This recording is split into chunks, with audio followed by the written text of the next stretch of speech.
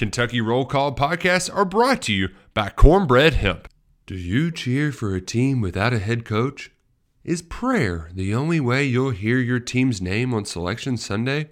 You might be suffering from depression, anxiety, or what we like to call March sadness. Have no fear, Cornbread Hemp is here. Cornbread Hemp's organic full-spectrum CBD products have just what you need to relieve everyday anxiety. Try our extra strength gummies today. Use the promo code BIGX at checkout and get 30% off your purchase at cornbreadhemp.com. Don't wait to beat the buzzard. Try Cornbread Hemp today. Bueller. Good morning. Tip of the cap to tip of the tip. Cats. The cat's tip. Tip of the cap. Terry Wilson. He's going to throw. Conrad! Touchdown, Kentucky! Victory, Kentucky! Like, give your fans what they want, you dinguses. She probably smokes marijuana. Bad girl. Rubbish! There's buggers over here. Back outside. This is the point where he always hits it. Oh! Aaron Harrison beyond belief. We did it. We beat those British We beat the British. Suck it, Cornwallis. 10 kids. You're basically pregnant for 20 years. Pregnant or breastfeeding. Just wild. Like, that sounds exhausting. Potheads. What an adorable bunch of people. Woodson from the gun. Play fake. Step it up. He's throwing deep down the near sideline. He's got Johnson. 20, 10, 5, touchdown! Kentucky! Jesus, Rash, get it together. Yeah, right. It's game day. Come on. Welcome to Kentucky Roll Call with Walker and Roush.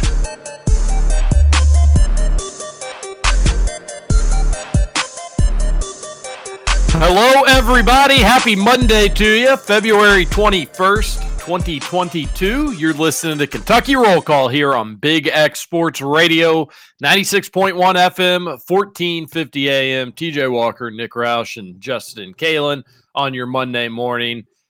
Nick Roush, how are you, buddy? I'm doing well, Mr. Sports Talker. My voice is, it'll probably crack a little today, but we're good to go. Good to go, ready to roll. A lot to discuss on today's KRC. You had a big weekend, big party weekend. How you feeling? How you holding up? A little just, I think, tired. But yeah, holding up well. It was a good time.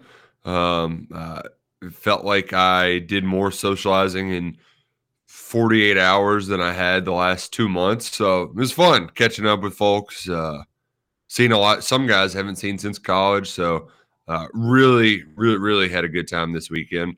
And the Cats certainly helped it. Really kept the ball rolling. Had a lot of momentum from Friday that tried to get slowed down by a Saturday morning hangover. But a little Cornbread Hemp, a little Cats, a little Tall Cold Draft beers. Boom, we were back. Just the combination you needed to succeed. Mm-hmm. It was a huge sports weekend. We're going to talk all about it. Justin Kalen, how are you? I'm doing just well. It was a good sports weekend. I didn't do a whole lot, so that was nice. I did have to work a little bit yesterday, but all in all, I got to relax this weekend, which is something I have not done in a long time. Well, you deserve a little break with how much you work. You need to take some relaxation when you can get it, JK. I need a vacation is what I need. Yeah, I feel like you just took one to Florida, but yes, you need and deserve another one. I need to average a vacation about every 3 months. I'd be happy. Well, that's why you do the Sports Talker cheat code. You do the weekend getaway, not a vacation. And I've started thinking more about that. I need to start doing more weekend getaways. That's a good call. Yeah, the weekend getaways are in lieu of a week-long vacation. Right. So that's if you're getting the week-long in, you can't really do the week. Roush, you had a little weekend getaway this weekend. Yes, very much so.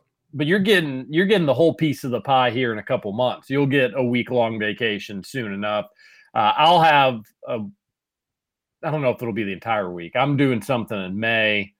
But all right, well, Justin, sorry that it was such a hard, taxing weekend for you. It was rough. I need more weekends like that. All right, UK beats Alabama. That's obviously the news of the weekend, but there's so much more to talk about. There's so much to get to. Text into the Thornton's text line 502-414-1450. I've been saying this for over a month now, but like I am now fully entrenched. I've got the college basketball bug. Can't get enough of it. I can't remember a season where I've been maybe 15 just because you felt like you were watching history, but in terms of just other games, I always watch all the Kentucky games. But in terms of watching other games that are going on, just consuming as much college basketball as possible. And I think a big portion of it is because last year stunk, and then you get the tournament taken away in 2020. That like I'm fully immersed in everything going on in the world of college basketball. So I watched the pre-selection show preview. Here's just a little taste show at 12:30 that led into the Kentucky game. Big Saturday, though. We know where the selection committee views UK. Without a Ty Washington and a Severe Wheeler, they go into Rupp Arena and survive an offensive explosion, the likes of which I haven't seen. Not only do they survive that first half, they're leading at halftime. So that barrage of three-pointers from Alabama, Kentucky not only can survive it, keep it within striking distance, they go ahead and go on a run of their own. They're leading at halftime. And then the second half, a little back and forth, but mostly all Kentucky. Never really had to totally and completely sweat it out. So it was a strange game at Rupp Arena on Saturday, Roush. Kellen Grady completely and totally balled out. Oscar Tshiebwe did the Oscar Tshiebwe things. And even without your starting backcourt, Kentucky cruises. A lot to get excited about, Nick. I mean, I'm trying to figure out they're up. I'm scrolling through the play-by-play to figure out what point were they still up by 11. They're about 12 with 4 minutes to go, and somehow Alabama was not leading at halftime. It's crazy. It was now part of the reason why it is so crazy was that Alabama went so nuts. I was just sitting there like, okay, just you can miss one of these. They were seemingly the gif of the dude just walking on fire. NBA Jam, like they could not miss a shot. And then Kellen Grady's like, you know what? I think I might try to do that too. And my goodness, some of those shots he was making. The one where he didn't see the ball coming his way, it just hit him in the butt, and then he just grabbed it real quick and got up a three. It's like, what is going on here? It was totally banana land, so much fun. Except for the Alabama fans sitting next to me. I don't think they had a lot of fun. Oh, you were able to watch on TV. Said, God, Roush, you're so loud, and you're not even being loud. So you got to were you trolling with the Alabama fan a little back and forth or no? It was the like just how I have my conversations with the television. It's very normal and not insane when you're in the comfort of your own home. But when you're like, let's go, Oscar, get him going, and giving a little, like kind of punching a buddy in the shoulder. And then, of course, I think it was probably the butt three. It was one of the Grady threes, though, where I had to do the one hand in the air, stand up, and then when you make it, like do a lap around the entire restaurant. So, yeah. It wasn't even intentional. It's just that's what you do when the cats are being the cats, Mm-hmm. Yep, we've all been there. Justin, were you going to say something? Justin? No, I'm just enjoying. I'm enjoying visualizing Roush at this bar. I saw videos. The last time that I got this excited, though, yeah. Go ahead. I got after it. I had a good time. I saw videos, not of you watching the UK Alabama game, but of you partying over the weekend, and it was something. The band they were having a good time. It was lit. Really good. You don't hear bands often that have people that can sing Michael Jackson and Prince songs, but hit the falsetto, had saxophone. Oh, I mean, they had it all. Oh, can't beat a good band. My legs were sore from busting moves on the dance floor. I guess my only thing is when I see videos of you partying and whatnot, Roush, and it always looks like a great time. You and the wife clean up nice. You looked great. It looked like it was just a real hoot. Just so much yelling. I just don't know where you like the yelling is where you and I split in our party. And I'm just not going to be one in a crowded room with the band blasting. I'm just not going to my voice ain't going to go to the top of its lungs screaming. And you just love singing along loud. Yep. And there's nothing wrong with it, but that's the only difference, I think. You look like you were doing a lot of shouting. Yeah. And, it's, do I regret some of the screaming for no reason? Maybe. But, you get lost in the moment. It was pretty fun. The married couple at the very end, they put them on stage and did Don't Stop Believing. And that's a real crowd pleaser, You do have to sing along with that one. I'll give you. I won't get on you too much with that one. You gotta be singing along to that. The times during the game that I wanted to sing just and shout and yell. The video that Kyle Tucker took that is all over the internet of a Kellen.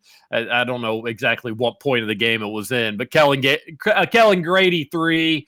It was right in front of the UK bench, but. Kind of showcases the atmosphere in Rupp Arena on Saturday. Everybody was shouting and yelling inside that building. Looked amazing. I was not there, but had a few friends that were. I had one person say it was the loudest they've heard it all year. Roush, I've heard people say that about the Tennessee game. Rupp for big games this year has had some great atmospheres. Saturday, no exception. Having that game on CBS made it even that much better, not having to have a crappy ESPN broadcast. No offense to ESPN. And then I got to give a shout out to Bobby Regan, because if you listen to Friday's KRC, which this is just another sign that you should listen to Kentucky Roll Call, he just Notre Dame's how Calipari should use Grady, how he will use Grady if you had the guards out, which we knew Ty was probably going to be out. We were hoping Severe was going to be able to play, but when Calipari said I could be out 2 to 3 guys, everybody was like, all right, well, Severe and his wrist has to be one of those guys. Maybe Toppin's the other one. Toppin played well, as a matter of fact. I'm sure we'll get into more of players and their play and all that. But shout out to Bobby Regan, because he was like, Grady can play a point guard position. You get him in that pick and pop situation with Oscar. He can have a big game if you just let him have the green light to run the show. He had the green light to run the show, Roush, and it was by far his best game. We will get to this conversation at some point. Maybe we'll do it now. It will bring me back to something I said to Bobby on Friday, where I was like, all right, if Grady can do those things, and I was like, Bobby, you know college basketball better than we do. If Grady can do those things, why haven't we seen them at all? Washington has been out at times this season. Wheeler has been out times this season. It's not that you haven't had an opportunity to have Grady play point a little bit. You've had plenty of opportunities. Why haven't we seen it? I still don't have the answer to that question, Roush, because it looked good. And, he didn't score all 25 points off him playing point guard. He was off the ball a little bit here and there as well. But goodness gracious, letting the offense run through him, it worked in a major way. So shout out to Regan. He was spot on with his analysis about Kellen Grady and how the game could unfold. He didn't think Alabama was going to get Kentucky. Looked like that could be a possibility in the first half. But shout out to UK for not just folding completely when they were down, 13, I think was the Alabama's biggest lead there in the first half. Would have been easy just to say, this is Alabama's day. There's nothing we can do about it. They hit 14 freaking threes. But thanks to Kellen Grady, kept UK in the game, kept UK right within striking distance. And then when the Cats went on their big run, good night to Alabama. Yeah, it's so funny you said that, because I also during the game is like, man, it's almost like Bobby knew Kellen was gonna be playing this. I was the opposite of Nostradamus. Friday night, I was just like telling all my friends, I don't like this spot. I wouldn't bet the Cats too many points. I wake up, I immediately place a bet on the Cats, and I don't regret it. I don't regret my decision making at all. But I did think for about 15 minutes, it's like, you should have listened to yourself Friday night, you idiot, Roush. And sure enough, nope. Bobby was right. Grady on the ball is a good thing. And just to see that aggressiveness, like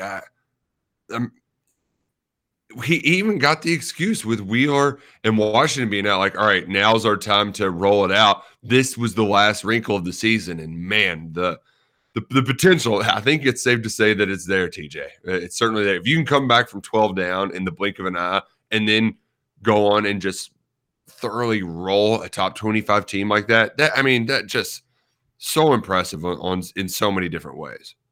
Yeah, I totally. I mean, just to do it without your starting backcourt, to go out there and be like, we don't really have a true point guard out there in today's game, but we'll see what happens. And we're just going against a top 25 team.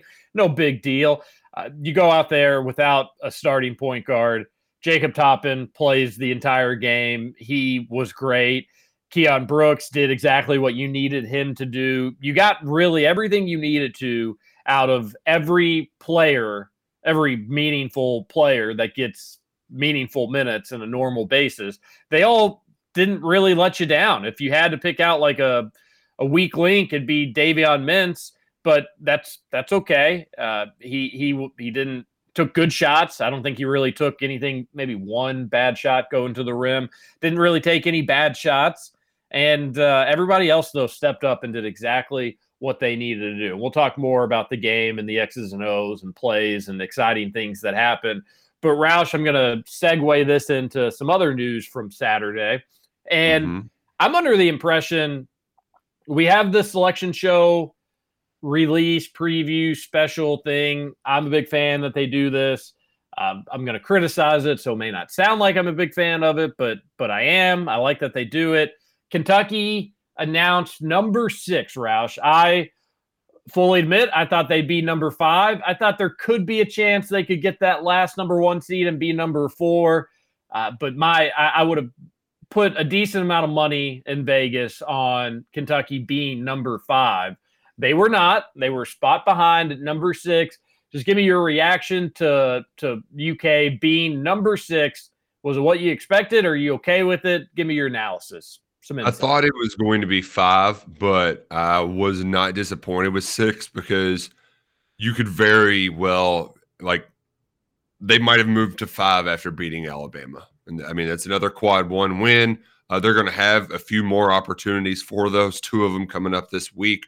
So while it was a spot lower than anticipated, it was in that same mix. It's not anything too drastic where our kind of general impressions were completely wrong. No, they were right. It's just the pecking order was a little bit off. And I think even just winning that game at Alabama could have changed to 5. And hell, that could be up to 4 with 2 more wins this week too. And especially that, that Auburn loss to Florida, not exactly a great loss.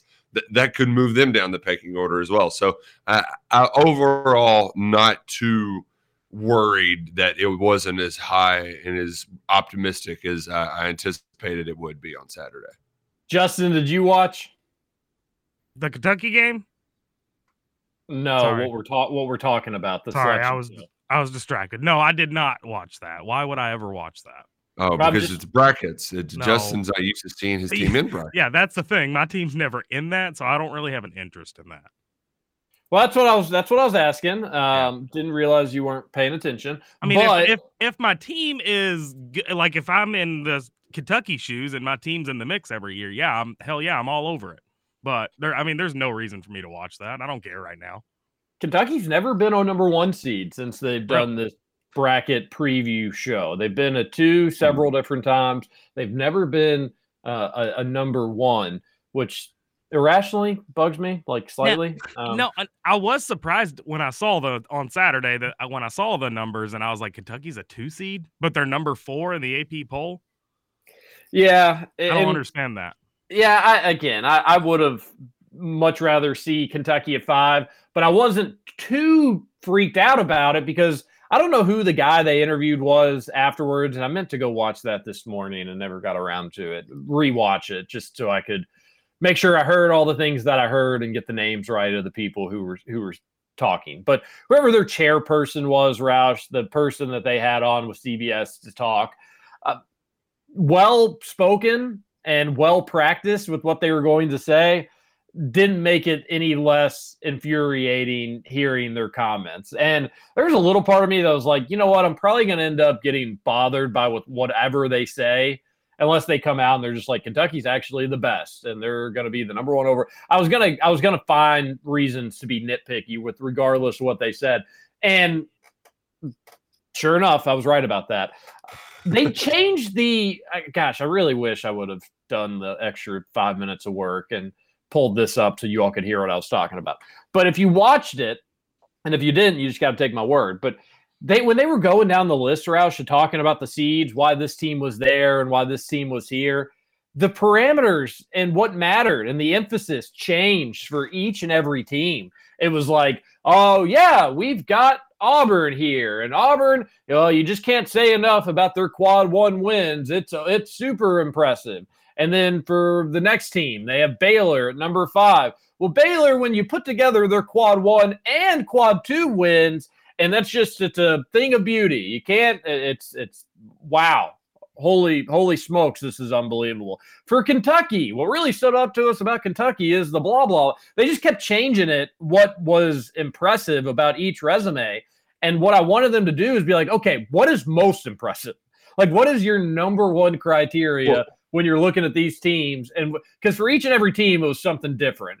They were ranked here because this stood out. They were ranked here because we really like this about this team. No, what is the most important thing you're looking at across the board?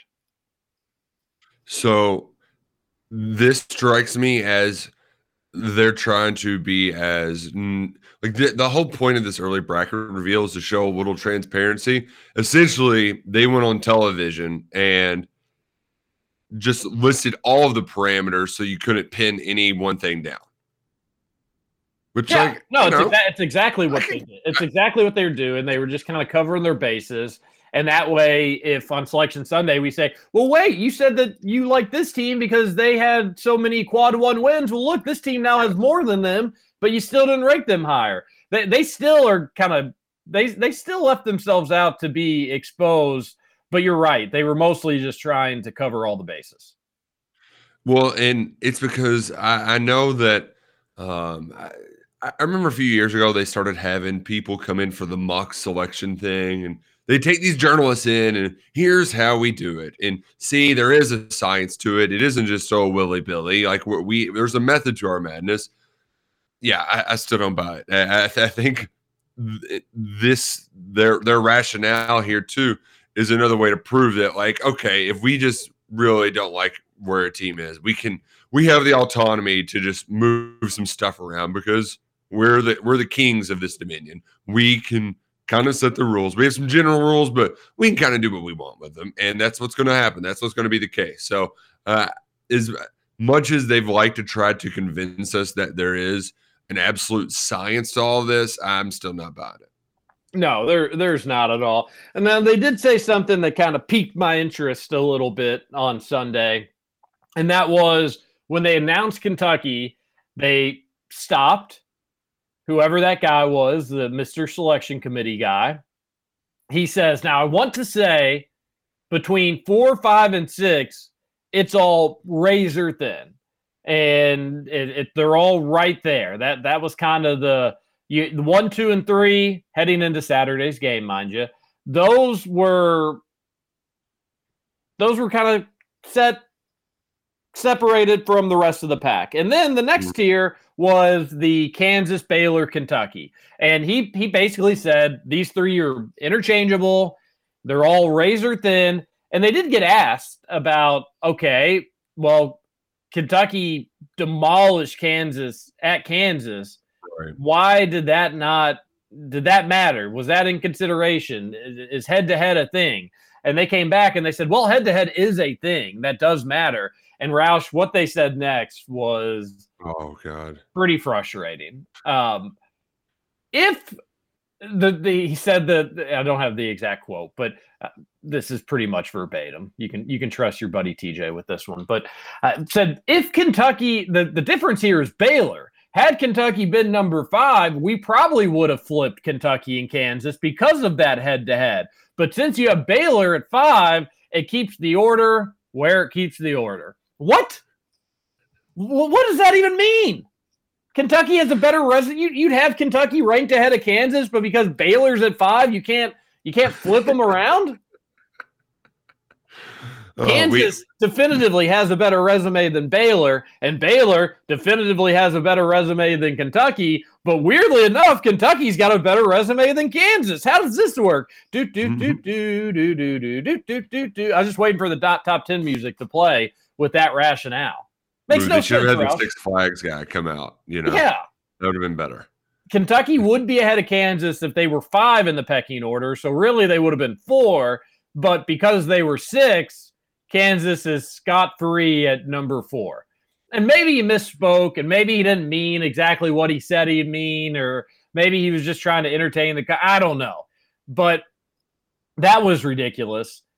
And on top of that – I was going to say, my just one quick thought would be like, okay, maybe head-to-head's worth a seed line if they're next to one another. Like if we basically say these teams are almost identical, we're going to give the head-to-head a nod above. But if we don't think they're identical, then head-to-head doesn't matter as much. Maybe that's what was meant to be said, but wasn't. So I still think it's a concept, but still. Probably right. What you're saying is what they were kind of alluding to is that, like, listen, we ranked these resumes. Kansas was narrowly above Baylor and Baylor narrowly above Kentucky. But if Kentucky's resume was just slightly better, then we'd probably bump it ahead of Kansas because of the head-to-head. It's something, maybe if they really clarified what they meant, they'd say something along those lines. But when you hear that, that's head-scratching and silliness all in its own right, whatever. But let's put the stock back on what they said initially, that these teams are razor-thin between 4 and 6. Well, Kentucky got a quad 1 top 25 win on Saturday. Baylor beat TCU. Nobody cares about that. Kansas got a road win at West Virginia. That technically could be a quad 1. I'm not sure. Quad 1 or quad 2, regardless.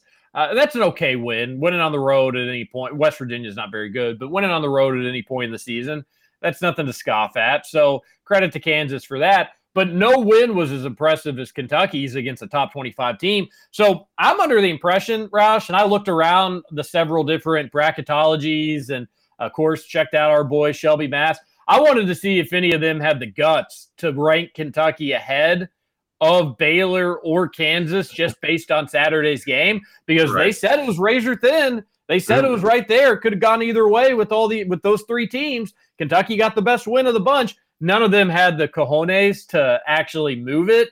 And I know why they did is because they just get so much – people would be like, they literally just said on Saturday these were the seeds and you've gone and changed it. Well, every game should matter. And Kentucky got a better win than Kansas and Baylor did on Saturday. So absolutely they should be ranked ahead of at least Baylor. And then if they're ranked ahead against Baylor, we remember what they said against Kentucky and Kansas head-to-head.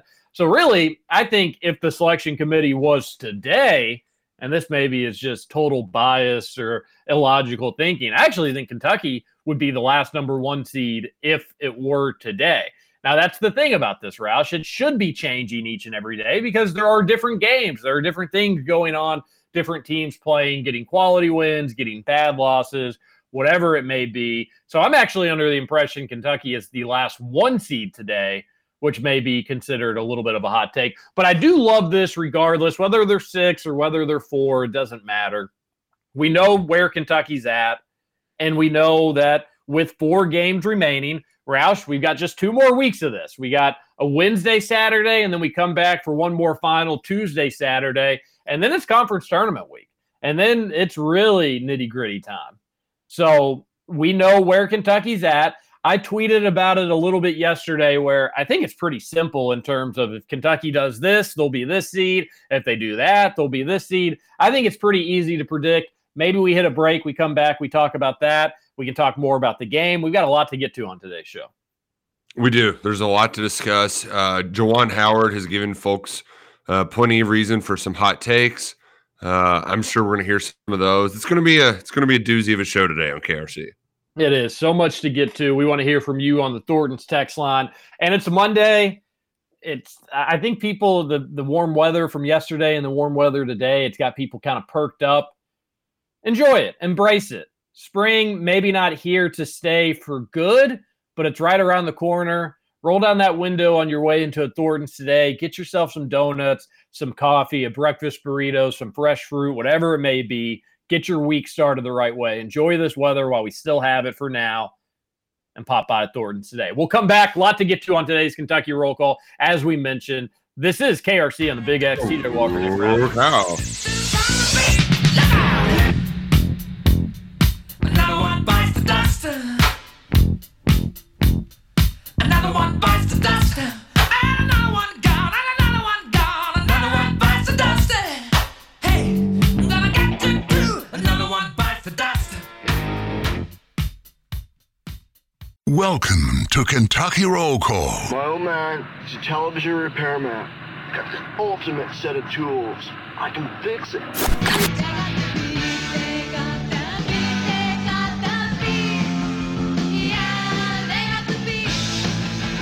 Welcome back. Kentucky Roll Call here on Big X Sports Radio, Monday edition of the show. TJ Walker, Nick Roush, and Justin Kalen here to start your week. Roush, are you a Wordler? I am not a Wordler. Never gave it the old, you haven't even tried it? No. Don't want to. Too cool for it. It's one of those things too. Like I don't use my phone to play games. It's not a thing. So I'm not going to start now. What's your rationale for not playing games on your phone? I look at my phone for too much already and other things. I'm not going to spend more time on it. So just anti-games. What if I told you Wordle is played by millions on their desktop? I might, but yeah, no, I'm good. It's also one of those like, I was like a week or two too late. It's like, okay, I'm good. Don't need it. I'm just gonna sit this one out. It's like TikTok, just sitting it out. It's not for me. I wouldn't have an issue with it if I didn't get the sense that you like. I feel like you're just doing it because you want to be different. Like I'm too. I'm too good for Wordle.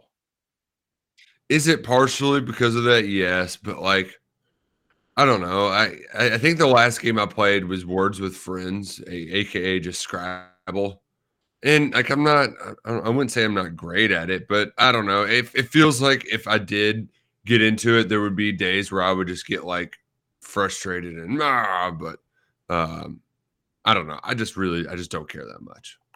I'm good. I've switched to just playing it on my desktop because I kept losing my stats on my phone. And now New York Times has it, and it's tougher with the New York Times. The words are harder. So now I just do it on the desktop. It's only one per day, so it's not like you're spending all day doing it. It only takes about 2 minutes. And I just got mine for the day in 3. I'm pretty happy about that. Wow. I was going to say, if you were familiar with Wordle, there is another one out called Worlderl. It's like Wordle, but world. And they give you a country that you have to guess. And it tells you how close you are geographically to the country based on your guesses. Now, that one's a lot of fun, too. And I was 0 for 3 on those. But today, got it on the first guess because I knew what country it was. So that one, very, very exciting as well. So some fun games. Does it show you a picture of the country or what? It does show you the picture of the country. And Roush, what were you saying? There's a numbers one too. Have you tried the numbers Wordle? You have to guess what number they're referring to. What are their clues? I don't know, but there's a numbers one. I don't know how it works. Oh, I'd be willing to give it a try. Yeah, Justin, for the world one, they just give you a black outline of the country, and there's no shape to like. You don't know to size. You don't know if it's like a huge piece of land or if it's a small piece of land. All you see is just the outline of the country, and then so like let's say the country is Canada. And obviously, I would hope most people would get that right. But let's say you said United States. It would say, all right, you didn't get it right, but you are within, I don't know how far Ottawa is away from Washington, D.C., but you're within 700 miles of their capital, and it's above the country you picked on a map. So it'll tell you like a little arrow and then how close you are to the actual country.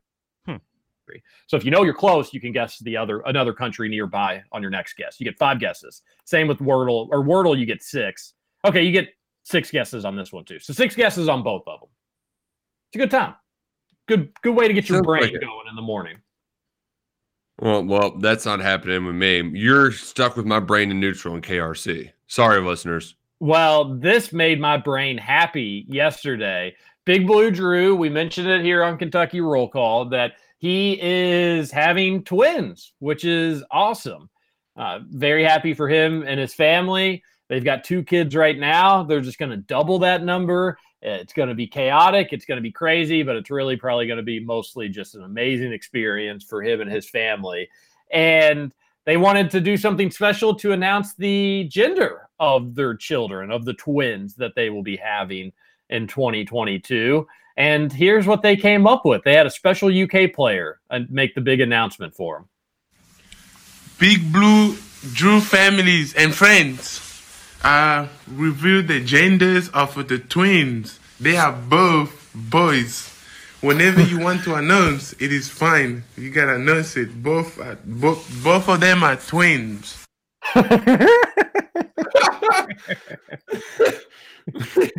Both of them are twins. It's so good. You heard it from Oscar first. Both of his kids are, in fact, twins, everybody. Oh, man. That's such a funny way to do it. I love it. And seeing the video makes it even that much better because Oscar's just smiling. You know, it's just Oscar. He's smiling. He's so easy to root for and easy to love. But yeah, he misspoke a little bit on the second part there. But on the first part, he nailed it. They are boys. They are boys. Big Blue Drew will be having two boys. I think he's already got another boy to go with his teenage daughter. So the balance of power has shifted. It's going to be boys central in that house. Best of luck to Mrs. Big Blue Drew. I'm so happy I'm so happy this was the case. So Oscar, it used to be his only way to make nil money was through Cameo. There was a little legal loophole there, but I think immigration laws have shifted. Either immigration laws have or nil has. Either way, Oscar Tshiebwe is officially open for business, and I'm sure there's going to be some folks who are trying to hop on that bandwagon as quickly as possible. Yes, and great for Oscar. Does anybody have any clue how all this got worked out? No, nobody's got any clue how this all got worked out. Supposedly they were able to get something changed with the visa, and he can now profit. It supposedly was a relatively easy fix that was mostly time consuming. Like it just a ton of hoops that you had to jump through, but like it wasn't like they had to prove it, they didn't have to go to through 7 different court meetings or anything like that. It's just a lot of paperwork, time consuming for the people behind the scenes that were dealing with it, but it wasn't anything that they felt like they couldn't get done, assuming everybody was going to cooperate, and they did. So that's great news. Now you're going to hear a lot of people talk about Oscar coming back for 2022 and 2023. No, I'm not. Let's just enjoy now. Can we do that? Well, sure. And that's one of those things where it's like, well, can't you say that, Roush, but you can still talk about it. Like it's not Oscar talking about coming back for next year. It's not the team that is losing focus and blah, blah, blah. But I do agree with your sentiment that people are going to be talking about this for the next 2 months, maybe even longer. We'll have plenty of time to worry about it. But right now, Kentucky's going to win their second National Player of the Year, which, by the way, I've got something to say about that. But unless something crazy happens, they're going to win their second National Player of the Year. And the experiences, Roush, of Anthony Davis's Naismith campaign versus Oscar have been like night and day. And I don't think that's anything against Oscar. I don't think it's anything against UK. I don't think it's anything against really the fan base. It's just how they would go about playing. You couldn't help but you couldn't ignore Anthony Davis because he was blocking shots. He was having the most insane dunks that you'd ever see. For whatever reason, you can ignore Oscar, and it not for an entire game. You can't, you'll notice him getting rebounds, you'll notice him scoring, but still, he has this way, unlike any other UK basketball player that I've ever remembered in my entire life, of being able to finish a game. You feeling like, hey, Oscar played well. Good job. Oscar helped us win. He did so many important things. But then looking at the stat line and being like, what? When did that happen? When did Oscar put up 21 points to go with 14 rebounds? And that's not just from Saturday. That's pretty much any game with Oscar where he does it he's so under the radar with the way he goes about scoring. But he's going to win National Player of the Year. You can't really go anywhere else. I do think, for what it's worth, I do think he'll come back for another season. I think you'll see him next year. Drafts just don't love him. They're going to need him to be a little bit better offensively. If he was a little bit taller or a little bit bigger and he was doing the things that he was doing, yes, he'd be a first-round pick. But he's a little undersized for the NBA. He's not the best offensive scorer, although, to be able to average what's he at for points, like 16, 17 points per game. That's nothing to scoff at on a top 5 team nationally. But he just is so under the radar, Roush, where with Anthony Davis, it was just every game. People were literally like bowing down to him, and he was so great. Everybody loves Oscar just as much as they loved Anthony Davis. You just don't have as much throughout the game that makes you realize, like, oh, yeah, we've got the National Player of the Year. It's that dude right there. But we do, and maybe we should be doing that these final 4 games. Well, I do think at least the Big Blue Nation is not letting it go unnoticed. I love the Oscar signs they handed out to the student section. Those were fun cutouts of him, and the Oscar goes too. But I think just from a national media perspective, they don't want to. Like, this is all in all, as you mentioned, it's been a really good college basketball season, and they're not ready to crown Oscar just yet because there has been some high quality play elsewhere. So it's not like he's been head and shoulders in a way that Anthony Davis was. And he also just rebounding isn't as sexy as those block shots. Like, those block shots and the lob catches he had were incredible. So that's why it's not as much of a foregone conclusion. But I do think, though, like, especially when that mid-range shot's knocking down, like he's doing everything and more that you could want to ask for a Player of the Year candidate. Some guys might be taking step backs. Even in his bad games, he's having 18 and 14. So, it's only a matter of time before we're locking it up. And to just go back to the original point, TJ, there are things in our job that we've got to talk about no matter what, that I'm not necessarily the biggest fan of. The bracketology stuff, after a while, I get tired of it. But, like, we've had 2 years off of it. I'm freaking hyped to talk brackets right now. But that's my, like, all right, I'll tolerate some bracket talk for about 2 months because, it's NCAA tournament. It's worth it. Same thing with players staying and going. I don't like talking about it because after a while, it's almost like you've said all you can say. Now they just have to do it. That's kind of the same with bracketology. Like, the games are going to get played. A lot of stuff can happen. I'm going to save my staying or going until at least we get to the damn tournament. Because hell, Oscar might be just 20 and 20 from here on out, to the point where a team's like, all right, we have to. I know his game might be antiquated, but this production is insane, and he has to be a top 20 pick. That could still happen. If you all like Oscar to win Player of the Year, which I do too, for what it's worth, plus 175. The next closest to him on the odds line, plus 550. Well, I was going to get this into a gambling aspect, which you're seeing odds that even I didn't see, which were wow, goodness gracious, plus 175. What a joke! It's kind of bothersome.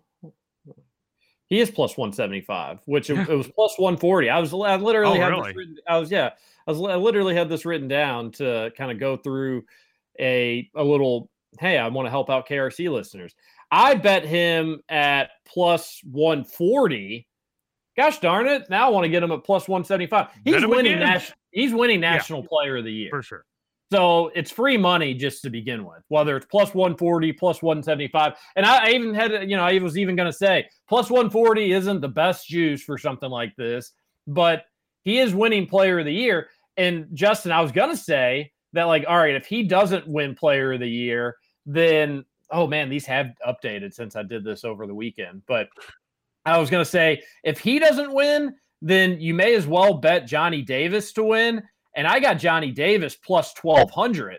But now I put $20 on Johnny Davis plus 1,200, and I put $50 on Oscar plus 140. And I really probably should have put more on Oscar because he is winning. But if he wasn't going to win, I was going to say, hey, you all, it's going to be Johnny Davis. They're not going to give it to Kofi Coburn. And I still stand by that. And Kofi Coburn is the second best odds. But the reason that they're not going to give it to Kofi, you can't bypass Oscar to give it to Kofi. He's a poor man's Oscar right now. Like they're doing the same things. Oscar's just doing them better. Yeah, you can't be like, we're going to give it to the dude that's averaging a double-double and not give it to Oscar because he's got significantly better rebounding numbers. And yes, Kofi is averaging more points, but like basically they're very similar. Oscar has significantly more rebounds. I mean, almost over 4 per game, which is actually kind of significant when you're talking about rebounds. Right. And he's on the better team. He's on a top 5 team. He's doing so. It's like you're going to take the person that's averaging worse rebounding numbers, slightly better points on the worst team. So I'm not worried about it being Kofi. I don't know how you bypass Oscar to go to Kofi. Now, if you just wanted to go with like the freak scoring numbers and go Johnny Davis, you could do that. But even then, you're going Oscar. Oscar's going to win it. So the fact that it went to plus 175, good looking out, Justin. And secondly, there's 4 games left before postseason starts and conference tournament play starts. Oscar's winning National Player of the Year. Yeah, for sure. It makes me wait. Did I end up? I think I bet him at 350 to 1. I'm gonna have to or plus 350. Nice. Sorry, that's awesome. I think I got him at plus 350, but it was only like a little sprinkle. Might need to reinvest. But even plus 140 or plus 175, it's better than nothing. Yeah, it makes me curious what it would have been 3-4 weeks ago. I just wonder after a weekend that he just had, how did the odds get worse? I mean, 21-14 against the top 25 team again. I mean, Johnny Davis going up that far has something to do with it, I'm sure.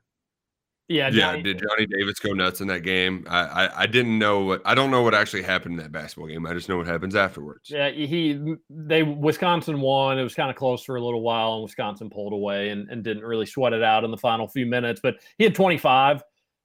He's awesome. Great scorer, great player. Kofi Coburn, he's awesome as well. I just don't know how you'd bypass any one of those, or how those guys would bypass Oscar. Just better numbers from Oscar. Better team that he's on. So he's going to win Player of the Year. Plus 175, just giving more money to people that decide to bet it. So you got that going for you. And while we're on the subject, Roush, may as well talk about it. But the fight at the end of the Wisconsin and Michigan game, Justin, what the hell's going on in the Big Ten, buddy? My gosh, that was a bad look for Juwan Howard. So do you all know what happened? What led up to that? I know that I was very happy to see it escalate. Love post-game fights. More fights in sports, I say. Wisconsin took a timeout that Michigan did not love, right? Correct. So Michigan was basically, they were pressing at the end of the game. Wisconsin, it was already salted away, so they had the reserves in the game. Well, if you don't want the other team to take a timeout, don't press on reserves because reserves are going to call a timeout every time. So that's basically what led up to the whole thing. But the whole post-game thing was ridiculous. Like, I truly think both guys are at fault. Greg Gard should not have grabbed him on the arm. Whether it was egregious or not, it just shouldn't have happened. But for Juwan Howard to basically open-hand punch another coach, whoo, that's awful. Well, wasn't Gard just trying to explain, hey, here's why we took the time? I'm sure, yeah. But that's supposedly what they said, and then Howard wasn't having any of it, and that's how it all started. Yeah, I think Howard might have taken some exception to Gard grabbing him on the elbow, like, yo, man, don't touch me. Well, he did say that in the video. You can hear him be like, you don't touch me. You don't touch me. And then it just escalates. It's super embarrassing. These are grown adults in a sporting atmosphere. It's a game. It's supposed to be fun. It's healthy, good competition. So super embarrassing. And for Howard, not a good look. Everything everybody's saying, there's truth to it. My biggest issue, though, is that there have been, I think now 3 or 4 altercations and post-game handshake lines involving Michigan and Juwan Howard. He's a bad loser, man. He's a bad loser. He is a bad loser. He tries to start stuff with coaches. I don't know if it's an entertainment factor for him or he thinks it's fun. But obviously, you saw when it can cross a line, which was yesterday, how ugly it can be and how stupid the whole thing is. So he's going to get punished big time. I don't think you'll see him coach a Michigan game the rest of this season, which is problem. It's troublesome because they're squarely on the bubble. They're right there. Depending on what they do the rest of the season is going to determine if they get to the tournament or not. And if they get to the tournament, probably wouldn't be a team that a high seed would love to see. Hunter Dickinson's a great big. They've got talent. They were overhyped to start the year. There's no denying that, but they're a solid team. But yeah, I think you got to suspend them the rest of the year. I won't care what they decide to do for what it's worth. Doesn't impact me. Doesn't really bother me. But I think with his history of getting into some scuffles in handshake lines, or at least some shouting matches, I think they're going to try to send a message and be like, that stuff cannot happen again, period. You're suspended these final regular season games. And then whether they do the postseason or not, I'm not sure. But I wouldn't be surprised if we didn't see him coach a Michigan game the rest of the season. Now, you're not going to fire the dude over that, and rightfully so. But if you wanted to have a multi-game suspension, that's my guess of how this unfolds. Man, everybody online was clamoring for firing. Yeah, he could lose his job over this. It's like, dude, Bobby Knight just beat people up in broad daylight for decades. Like, we are not that much holier than thou now than we were 20 years ago. Like, the standard cannot be one blow up and you're fired, because it wouldn't be the case for a player. All right, you're not going to expel a person from their kick them off the basketball team because they got in one fight in a game. Now, yes, there's been some other altercations. You had the Mark Turgeon screaming thing last year. That was fun. But like, come on, chill the hell out, everybody. It's a sport. Things get heated. And I'm sure Juwan Howard, the former player hat, I bet he struggles taking it off sometimes as the head coach. Yes, you need to be an adult. When you get taken away from a situation only to come back just to slap somebody, okay, like there's a time where you got to just grow up. He did not, but I love having a bad guy like this around, kind of former player bully who's willing to fight. If that was my coach, I'd be fired up that my coach would go to war for me like that. But I also don't know, like, what was he trying to throw a punch? Was he trying to grab him? He didn't look like he was going to smack him. Was he trying to choke him? It was I don't know what Juwan Howard was trying to do with that strike. I think he was trying to probably hurt the guy. Would be my guess. I don't know. People get heated. You do stupid things. People make mistakes. You wouldn't want it out of the coaches. You expect it more out of the kids. Now the conversation is going to come back down to like handshake lines and stuff like that, which I think it'd be pretty embarrassing that you could play a game and not be able to shake hands afterwards. But if that prevents stuff like this from happening, then get rid of it. I do think there's truth to that like you can't be mature enough to go shake hands with an opponent after a sporting game. But if you're going to have stuff like this, then you may as well just avoid it altogether. So interesting stuff, though. There's going to be a fallout from that. No doubt about it. Hot takes flying around. Yeah, you shouldn't get fired. I mean, you shouldn't be fired for that unless there's this history of him like beating up players in practices or something like that, where he's clearly got some anger issues. But coaches get DUIs and they do stuff. They do bad things all the time. They don't fire him for that just because something gets heated in a game or after a game. You learn from the punishment, not from being fired. My initial thought was 2 games, but with there only being 4 left, TJ, I could totally see them giving him till the rest of the regular season. Yeah, I think they'll want to send a strong message. Maybe though, Howard didn't even apologize in the post-game presser. Oh, loved it. Just doubling down. Yeah, give me more. And to be fair, somebody shouldn't have put their hands on him. But yeah, his response was really embarrassing, and he should feel pretty bad about that. Don't know if he does. Don't really care if he does or doesn't. But I don't think you'll see him coaching a ton the remainder of this season. All right, hour 1 done. We got a lot of texts to get to. We still need to talk more about the actual basketball that was played between Kentucky and Alabama. And then we've got football news, which I know Roush is excited to talk about. I'm excited to hear it. So we'll get to that in hour 2 as well. Keep the text coming in on the Thornton's text line, 414-1450. You're listening to Kentucky Roll Call on Big X Sports Radio. TJ Walker, Nick Roush.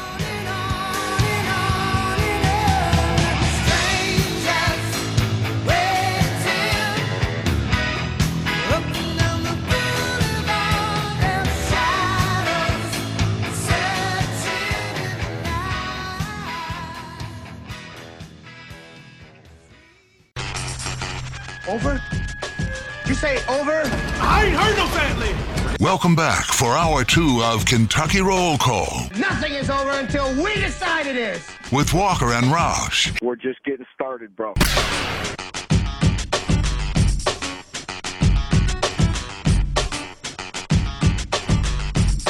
Welcome back. Hour number 2 of Kentucky Roll Call here on Big X Sports Radio, 96.1 FM, 1450 AM. TJ Walker, Nick Roush, Justin Kalen on your Monday morning. We appreciate you spending time with us, and you'll appreciate a Salsaritas lunch today.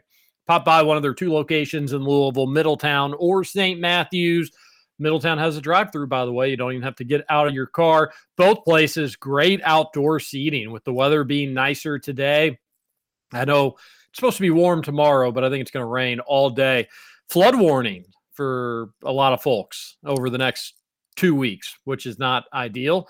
But enjoy that good weather today while you can. Get out on the patio at one of Salsaritas' 2 locations and just go to town on chips. Who cares? Eat 4 bags worth for all we care.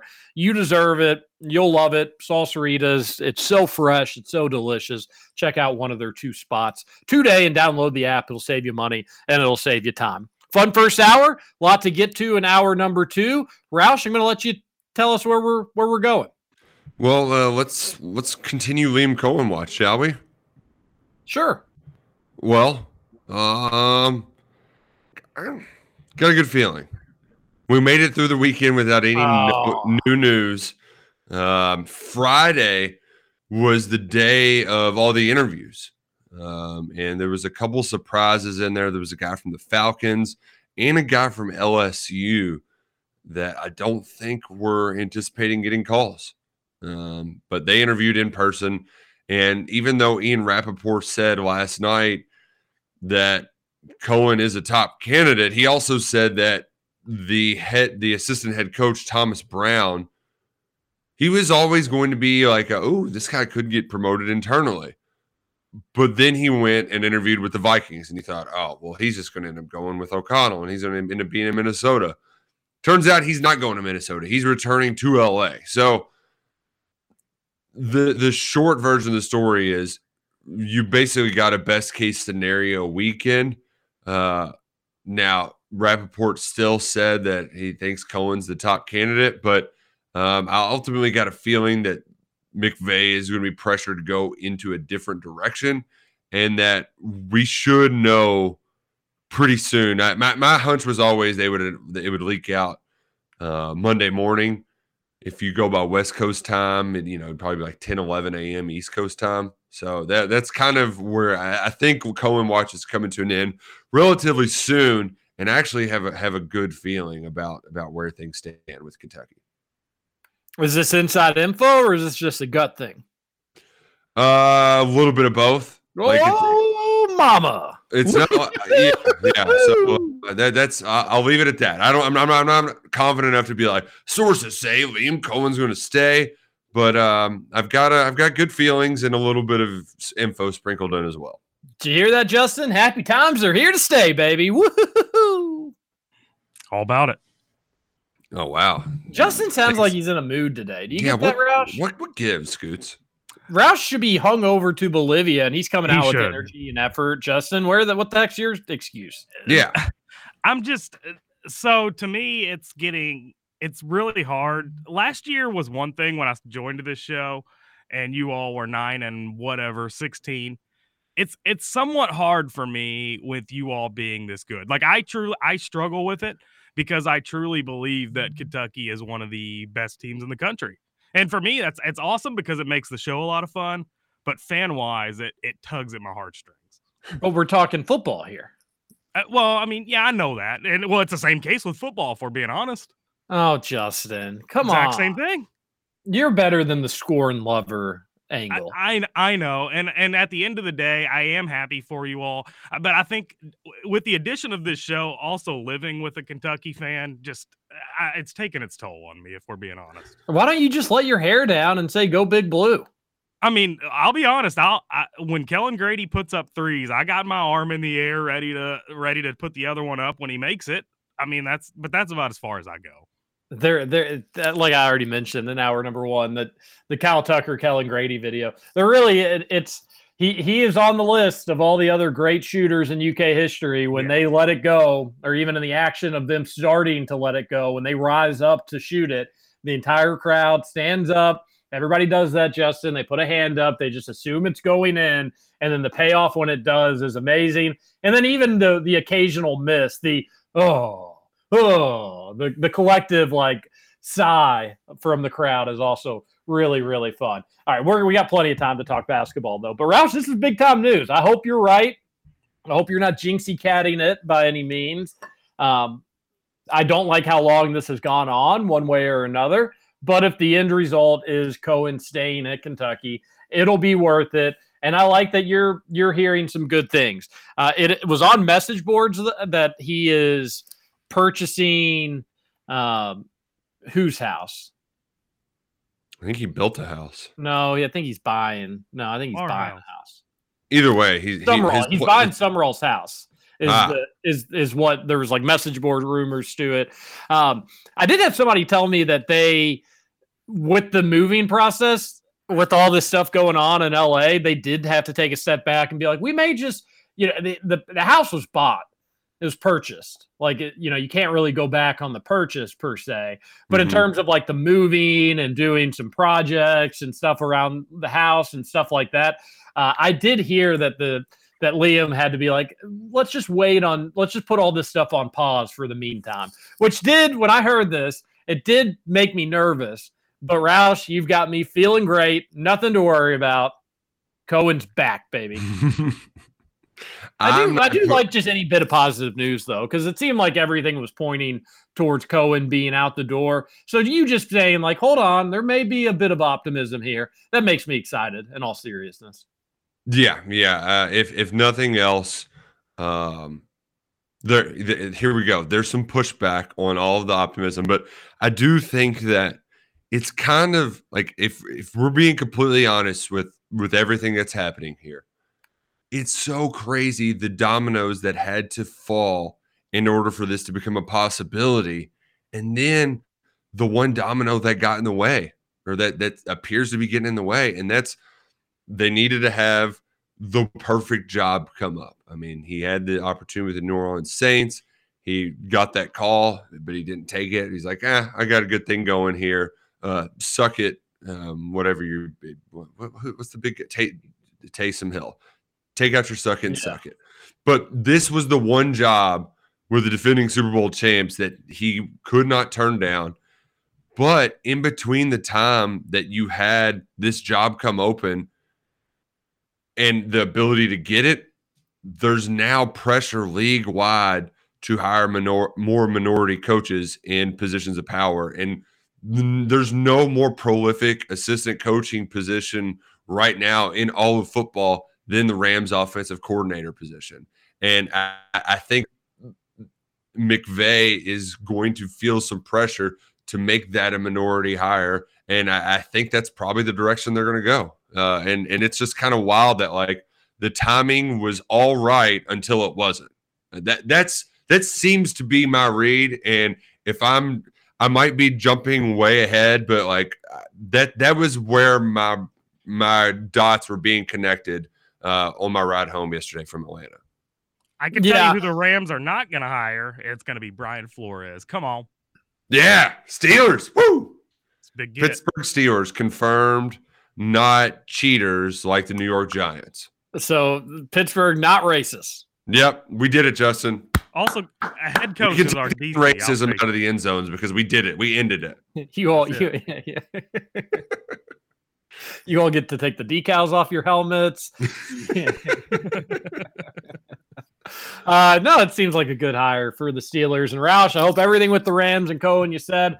I hope Cohen is in Lexington for one more season, at least one more season, and that would be big. And what a way to kind of get some momentum for heading into spring practice. Just the feel good. Hey, he's staying home. The OC ain't leaving. That'd be good. Maybe sell more tickets too by doing that, and get some good news in the program. So I'm all for that. Hope it happens. We'll be following your Twitter account and your writings to see if there's any news. When would you expect a timeline on that stuff? Yeah, my just feeling is that it'd be West Coast morning time, so like 11 a.m. local, 10, 11. That's just a guess. Like today? Yeah. Nice. Wow. Sweet. Okay. All right, we'll keep an eye on that. I say we get into the Thornton's text line a little bit, see where the text line takes us. I'm sure it'll open up some topics. I still want to talk more about the game. How could you not? I'm riding high, baby, when it comes to UK basketball and March Madness right around the corner. But let's see what these texters on the Thornton's text line has to say. And remember, we pick up where we left off after the end of Friday's show. So John here, again, myself and my uncle were born on Elvis Presley's birthday. If so, it's a family thing. Got to go. Talk to you later. Oh, well, that's a weird way to somehow become Elvis fan, but like, I get it. You're tertiary. January 8th. Oh, wow. Do we celebrate John's birthday? I hope we did, John. I think we gave you a birthday gave him shout out. a birthday shout out. Yeah, I think so too. At some point, yeah. But Elvis, good. I wouldn't say great, but good. Real solid stuff. Texter says, very cool. The football program will get their upgrade, but can someone email Mitch and ask if the basketball program can have some? Maybe just $100 or something to fix those stupid mother bleeping blue banners that make our floor look so mother bleeping stupid. I think they mean the court, the central bank logo on the court. I think they're a little mad about it. Well, rightfully so, because it looks terrible. And now it's been 2 years, and I have no idea why it looks that way. It would be an easy fix. And the way that they had the court before that looked fine. Like I still wasn't my favorite court in college basketball, but I don't think it was ugly. Now it's just bad. It doesn't look good. I can't believe it's been 2 years and they haven't fixed it. Yeah, and the thing that's weird about it too is they acted like, oh, once we put them down, we've got to get a whole new floor to fix it. And it's like, wow, why can't you just peel the sticker up and put a new one down? I don't get it. But I think they're getting just an all-new court next year for like Rupp Arena to be finished renovating. Feel like that'll be a good time for just a program-wide kind of like, all right, let's do our rebranding. It's been 6-7 years. Like, let's go for it. Yeah, the court just seems so easy to fix, but that does seem to be what they're going to do, Roush, is just push it all together next year, make it all better. I hope that's the case. A texter says, when UK gets new turf, I really hope they make it consistent green all across instead of the different shades. Also, we absolutely have to get a bigger UK logo in the middle. Not important, but you got to look the part to be the part. New video board is definitely needed. So glad they're making moves on that. I like the alternating shades of grass. I just wish it was actual turf, actual grass, not the field turf. Not the artificial stuff. I don't mind the alternating colors. We've talked about that. I don't have an issue with the midfield logo size. I just wish it was like an outline of Kentucky or it looked cooler. But I don't have any major one, though, the Power K went from 30 to 30. It was awesome. Oh, man. Did I ever share that story that I heard about the Power K in the midfield? No, I don't think you did. Yeah, whenever they apparently – Nike came to Kentucky and was like, we'll do the Power K up big when we get this new stadium upgrade. I think it was the last time they did the rebrand for football. They were like, we'll do Power K helmets, whole 9 yards. We'll go all into it. And Mitch was like, we're good. Wonder why. I don't know, but apparently the design they chose, the Wildcat, two birds doing it, that was just like a student made that up. Wasn't like a Nike thing. They were ready to go back old school, and Mitch was like, no, we're good. I don't really mind the Wildcat secondary logo, that the bird one that people always reference. I don't really have an issue with that. I think it looks fine. I actually kind of want more like hats and shirts with that logo on it. But I like it as a secondary logo. If you mix that in, if you have that as kind of like the new school Wildcat with the old school Power K, that's probably the winning. You have the Power K be your primary logo. That's the thing that shows up everywhere. And then like on the pair of shorts or on like, you know, if you want to have a baseball uniform that the hat is the new school Wildcat logo, then that's fine. You know, have that be the secondary one. I would get on board with that. And speaking of the Batcats, Roush, hope you brought your broom, baby. It was sweet time. Wow. Get him out. Suck at Jacksonville State. Stupid Gamecocks. Yeah. Nice sweep. Kind of had to... Friday and Saturday were close. They were close games, but blowout win yesterday. So I don't think this baseball season's going to prove me wrong. I will gladly eat crow if it does, and I'll admit that I'm wrong. I just want UK baseball to be good at the end of the day. But I will say this. If there is going to be any postseason play, if there is going to be anything that's going to get fans excited about this season, you can't lose to the inferior talented teams. You can't lose to the teams that don't have the caliber of players that you do. So good on the Batcats for taking care of business in opening weekend. In baseball, a random loss, they happen. You'll see them here and there. Every team deals with them, even the best in the country for the most part. But Kentucky's got to take care of their random midweek out-of-conference opponents.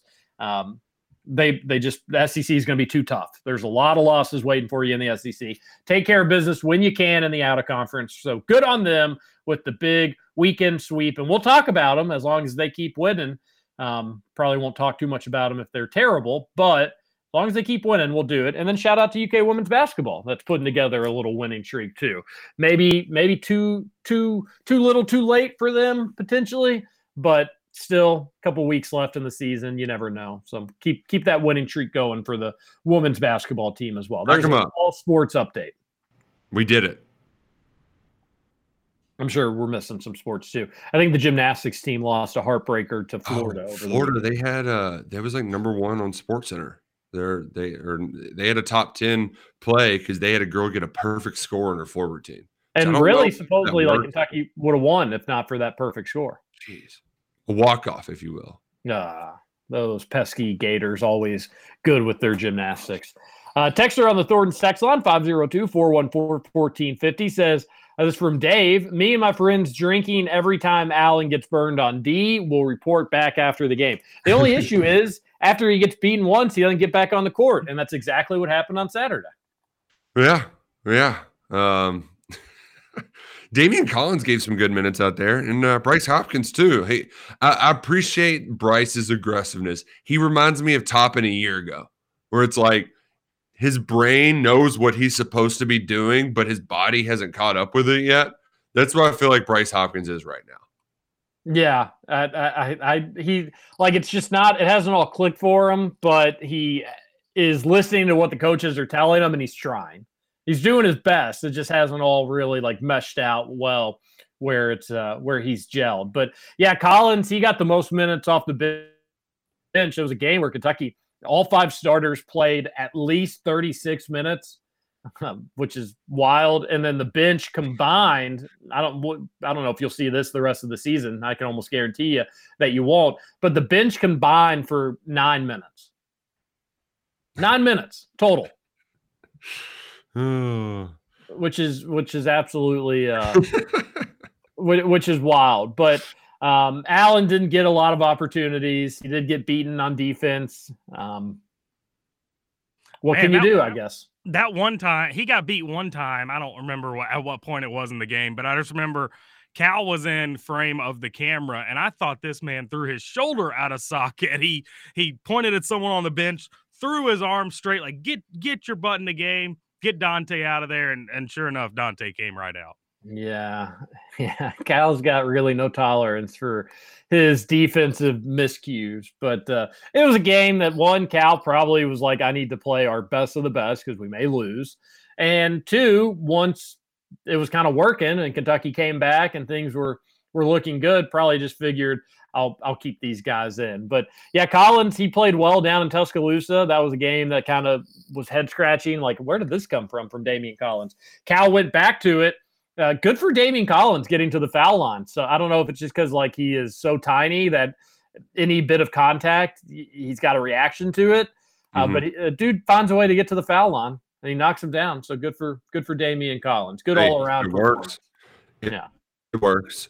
Love to see it. I also, one unrelated thing before we get to a break, really love to see Auburn lose. What a bunch of losers. Gosh, man. Losers. And you know what? I think most importantly, I think that secures another SEC team in the NCAA tournament. So, gosh, what a weird week for Florida. You go on the road and you lose to a bad Texas A&M team, and then you come back and you beat debatably one of the best teams in the country in dramatic fashion. They tried to lose it. I mean, they were really choking down the stretch. They did. But they got the win, and Kentucky's still alive in the SEC and for the SEC regular season title. They're only one game back from Auburn. Let's go to a break. Let's talk about the SEC standings, how things look in that regard, and all that fun stuff. We'll finish up this Thornton's text line. 2 hours. One of these days where 2 hours probably isn't going to get it done, but we will find a way to make it happen. This is KRC on Big X Sports Radio. TJ Walker, Nick Roush, and Justin Kalen. We'll be right back.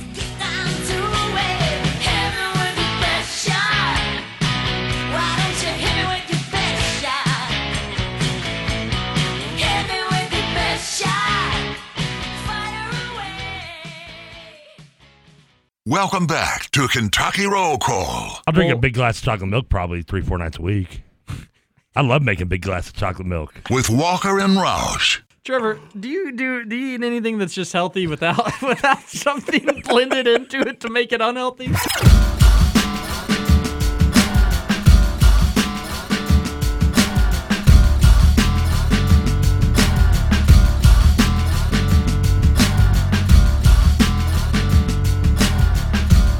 Welcome back. One final segment here on Kentucky Roll Call. Big X Radio, 96.1 FM, 1450 AM. And if you can't listen to the entire show, we understand. 7 a.m., pretty early for a lot of folks. Maybe you're just getting out of bed. That's fine. Replay of the show, 9 to 11. So you can actually keep it on at the end of the show today. Same station, wherever you're listening to us now, unless it's on podcast, just hang out. And then at 9 o'clock, boom, replay of the show starts. So you can listen in a weird order if that's what you prefer to do. Or maybe you are listening on podcast. You've got a good thing going, and we're perfectly okay with that because you can get your podcast of Kentucky Roll Call wherever you listen to podcasts. Just search for Kentucky Roll Call. And the podcast brought to you by Cornbread Hemp. Nick Roush. Cornbread Hemp, it's a lifesaver, especially after maybe a few too many drinks, few too many craft beers. They'll get you. But Cornbread Hemp will get you back on your feet. All organic, full spectrum CBD. They're extra strength gummies. Pack in 50 milligrams of CBD and 2 milligrams of THC for that extra kick. It's not going to make you feel messed up, if you will. It's not something that makes you woozy in the head by any means. But those aches from the dance floor, the knees, the hips, it'll take care of you, help you relax a little. Try it out today with the promo code BIGX, and you'll save 30% off at checkout. So visit cornbreadhemp.com, promo code BIGX for 30% off checkout. Do yourself a favor. Try Cornbread Hemp today.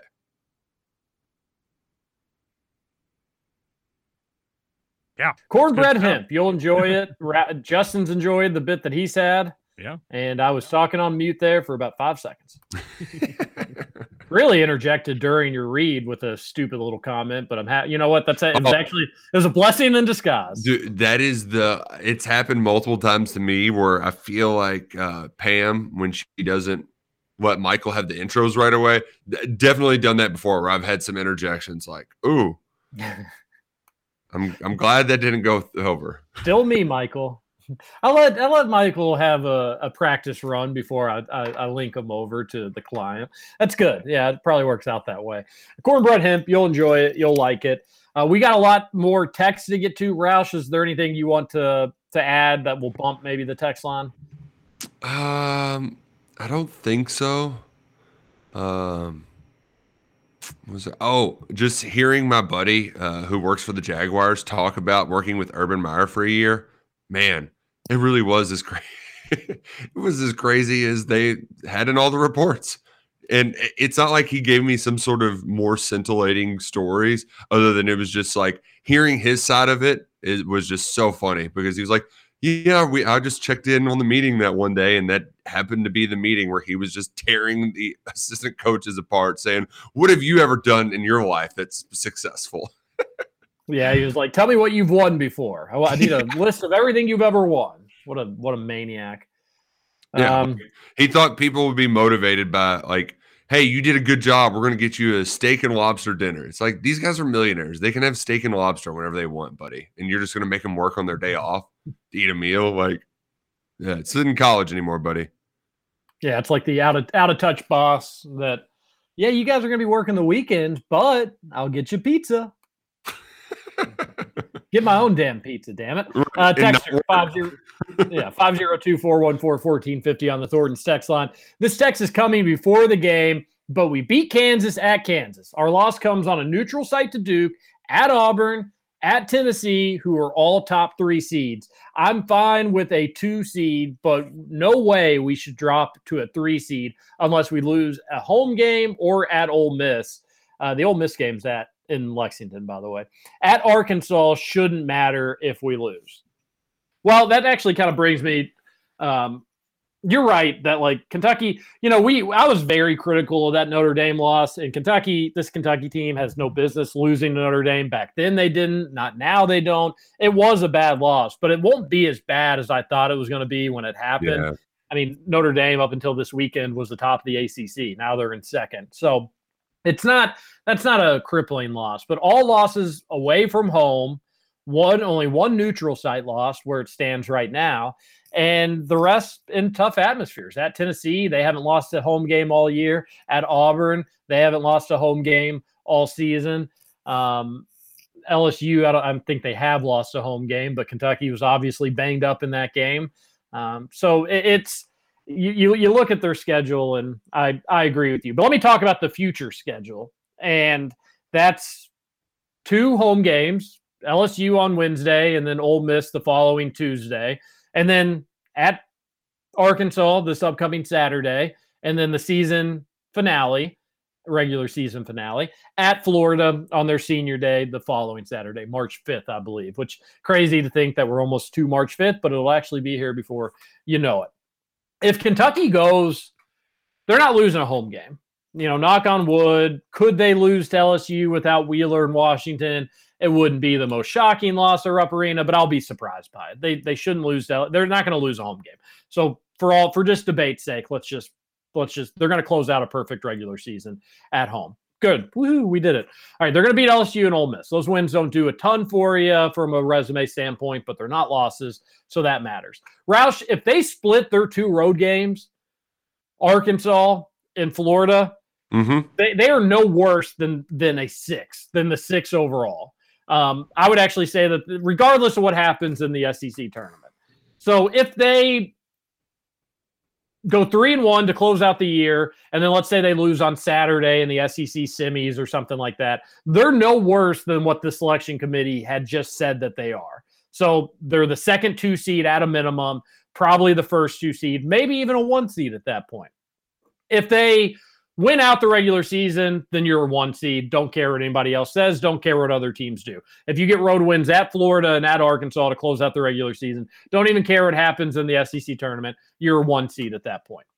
The issue is if you lose both road games, which I think could happen, especially if UK's shorthanded. I think they'll lose at Arkansas regardless if they're completely healthy, for what it's worth. So I think they're going to lose at Arkansas. It's if you go 2-2 versus 1, or if you go 0-2 versus 1-1 in those road games, that I think you have the most important seeding. Like I said, 1 regular season loss, I think you're at worst where you're at this past Saturday. 2, what do you think happens if UK lost at Arkansas and at Florida? Obviously, what you do in the SEC tournament matters a little bit, but let's just say they don't win the SEC tournament. They lose either on Sunday or they lose on Saturday.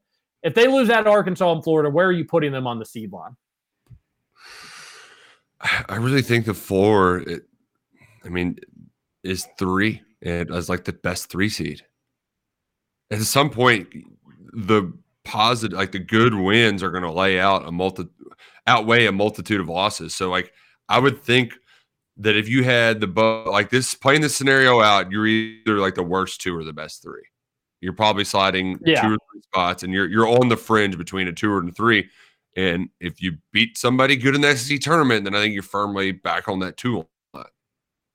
I'm with you. And when I say like it doesn't really matter what you do in the SEC, the only way I think it matters is if you win it, that will help obviously, or if you lose on Friday, that will hurt obviously. I don't think they're losing on Friday. I just can't imagine that they are going to play Florida on Saturday, have 6 days off, and then they're going to go into Tampa and lose to like the equivalent of like a South Carolina. I just don't envision that happening in Tampa and Florida. So they're going to win on that Friday in the quarterfinals. So assuming they get to Saturday, if they lose that Saturday, I don't think it's going to hurt them at all. If they win, it'll help maybe a little bit, but how many times have we gone into Sunday, UK's beaten a good team, and UK's got nothing to show for that good win? Happens, seems like every year in the SEC tournament. So I'm strictly just looking at the regular season games for the most part, and those 2 road games, those are big ones for Kentucky. You win both of them, you're getting a 1 seed. You split them, at worst, I think you're a high 2 seed, maybe the highest 2 seed. You lose both of them, the 3 seed comes into play. I really just want to stay off that 4 line. If you stay off the 4 line, I think you're setting yourself up for a really, really fun March run. At that point, Roush, we all cross our fingers and hope for good matchups as a 3 seed. But I do think UK's in a good spot here. You win 1 road game, you're locking it. You're absolutely locking in a 2 seed, and that's exciting. So that's what's at play there. Let's get back to this text line, 502-414-1450. Texter says, maybe I'm wrong, but with how this committee has viewed Memphis and Duke, I'm assuming good wins outweigh bad losses. Memphis has 4 losses outside the top 100. That's terrible. Nope, that's not great, Bob. Memphis's only good wins are against Houston and Alabama. Everyone else is. They lost to SMU. They were in that game for a little bit, but lost. That didn't go well for them. I wouldn't be shocked if Memphis gets in. I wouldn't either. Get a bubble team. This one's got, some good players on it. Nice story. Late season surge. Sure. I could see him going in. But, they still have to win down the stretch. So, who we need to cheer for too next Saturday? Auburn's going to Tennessee. Yeah. I still think, though, I'm pretty sure the way it'll work is even if Kentucky wins out, like Auburn's going to have the tiebreaker over Kentucky, right? They will, but you still get to claim an SEC championship for what it's worth. I don't know if you care about that or not. I'm curious. Do the books Yes. Will co-champs get paid out? Yeah. Well, I don't know if they get. Yes. You're technically an SEC champ, even if you don't get the number 1 seed. You'll get a trophy. You'll put it on the banner. I don't know where UK even has their Memorial Hall, I believe. You'll put it on the banner and stuff like that. The issue, like if we could guarantee Kentucky could go into Arkansas and Florida and get wins, then you'd root for Auburn to lose and certainly lose to Tennessee and all that fun stuff. The thing is, I think Kentucky's probably going to lose another game, and that means it's not going to really matter what Auburn does because Auburn's not losing 2 more. They have one. They're probably going to lose to Tennessee. That wouldn't surprise anybody. Could they also lose to Mississippi State on the road? Possibly, but you'd have to.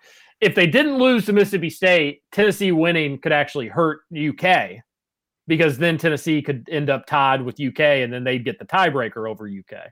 So it's a delicate dance here, Roush. You want them to lose, but just not too hard. Yeah, a win, an Auburn win would most likely guarantee Kentucky 2nd place in the SEC. A Tennessee win would leave the door open for UK to get a share of the SEC championship, but it also would bring in third or fourth place in the conference, which I actually have a hot take. We're going to run out of time. I don't have time to get to all these. I've got a hot take that Kentucky being the 4th seed in the SEC may not actually be the end of the world. Because it doesn't, as long as you get the bye, that's most important. That you want the bye. That's great. Right. The 3 seed playing at 9 is that's bad. never good. It's never what you want to do. The worst. And secondly, if Kentucky's goals are to win the SEC tournament, well, that means you're probably going to have to beat Tennessee and Auburn, most likely. Wouldn't you rather have Auburn on Saturday where you're a little bit fresher? This Kentucky team, they get hurt all the time. Wouldn't you rather maybe take your chance of playing them on a Saturday instead of your 3rd game in 3 days? Of course, this goes both ways. It'd be Auburn's 3rd game in 3 days as well. But wouldn't you rather just have them on a Saturday, a little fresher, maybe a little healthier, and that win? How many times do we see? I already mentioned it just about 5 minutes ago. How many times on Selection Sunday do we feel like UK's SEC championship win was not weighed or factored in at all because they already have to have the brackets ready and blah, blah, blah. Well, maybe a win on Saturday over the number 2 team in the country would carry a lot more weight. So if Kentucky ended up the 4 seed, it wouldn't be the end of the world. And by the way, they've got a 4-game lead with 4 to play on getting the double bye, not playing until Saturday. So UK only has to win 1 more game to lock in at least a 1 through 4 seed. So that will happen. There's no doubt about that. But that's interesting. They could be the 1 seed. Well, they're probably not going to be the 1 seed realistically, but they could be the 2, 3, or 4. Roush. Those are all still on the table depending on these final 4 games. Man, it's coming down to the wire. I guess you know what they say, TJ. In the SEC, it just means more. It just means more. It really does. My vote would be go just win. If Auburn gets the tiebreaker because you only played 1 game this year against them, that's fine. Go get a share of that SEC championship. Go ahead and just finish the year undefeated because Auburn's going to lose 1 more. So that's my advice to UK. Just go ahead and win them all. Would be fun to stay undefeated, though. That hasn't happened since the 2015 team, undefeated at home. Oh, wow. Yeah, you're right. Yeah. 2016, who did they lose to at home? Probably a couple different teams. Oh. Yeah. I'm going to be bad at playing this game right now. 2017, they lost to UCLA at home, if nothing else. Oh, man. Forgot. I think they lost to Kansas that year, too. Wasn't that the Josh Jackson game? Maybe. We had Buffer show up and do the world record thing. Yeah, that could be it too. Lost. That was yeah. Well, okay. Anyways, Texter says on the Thornton text line 502-414-1450. This is the most predictable start all time. Oh, gosh, and it really was like just please.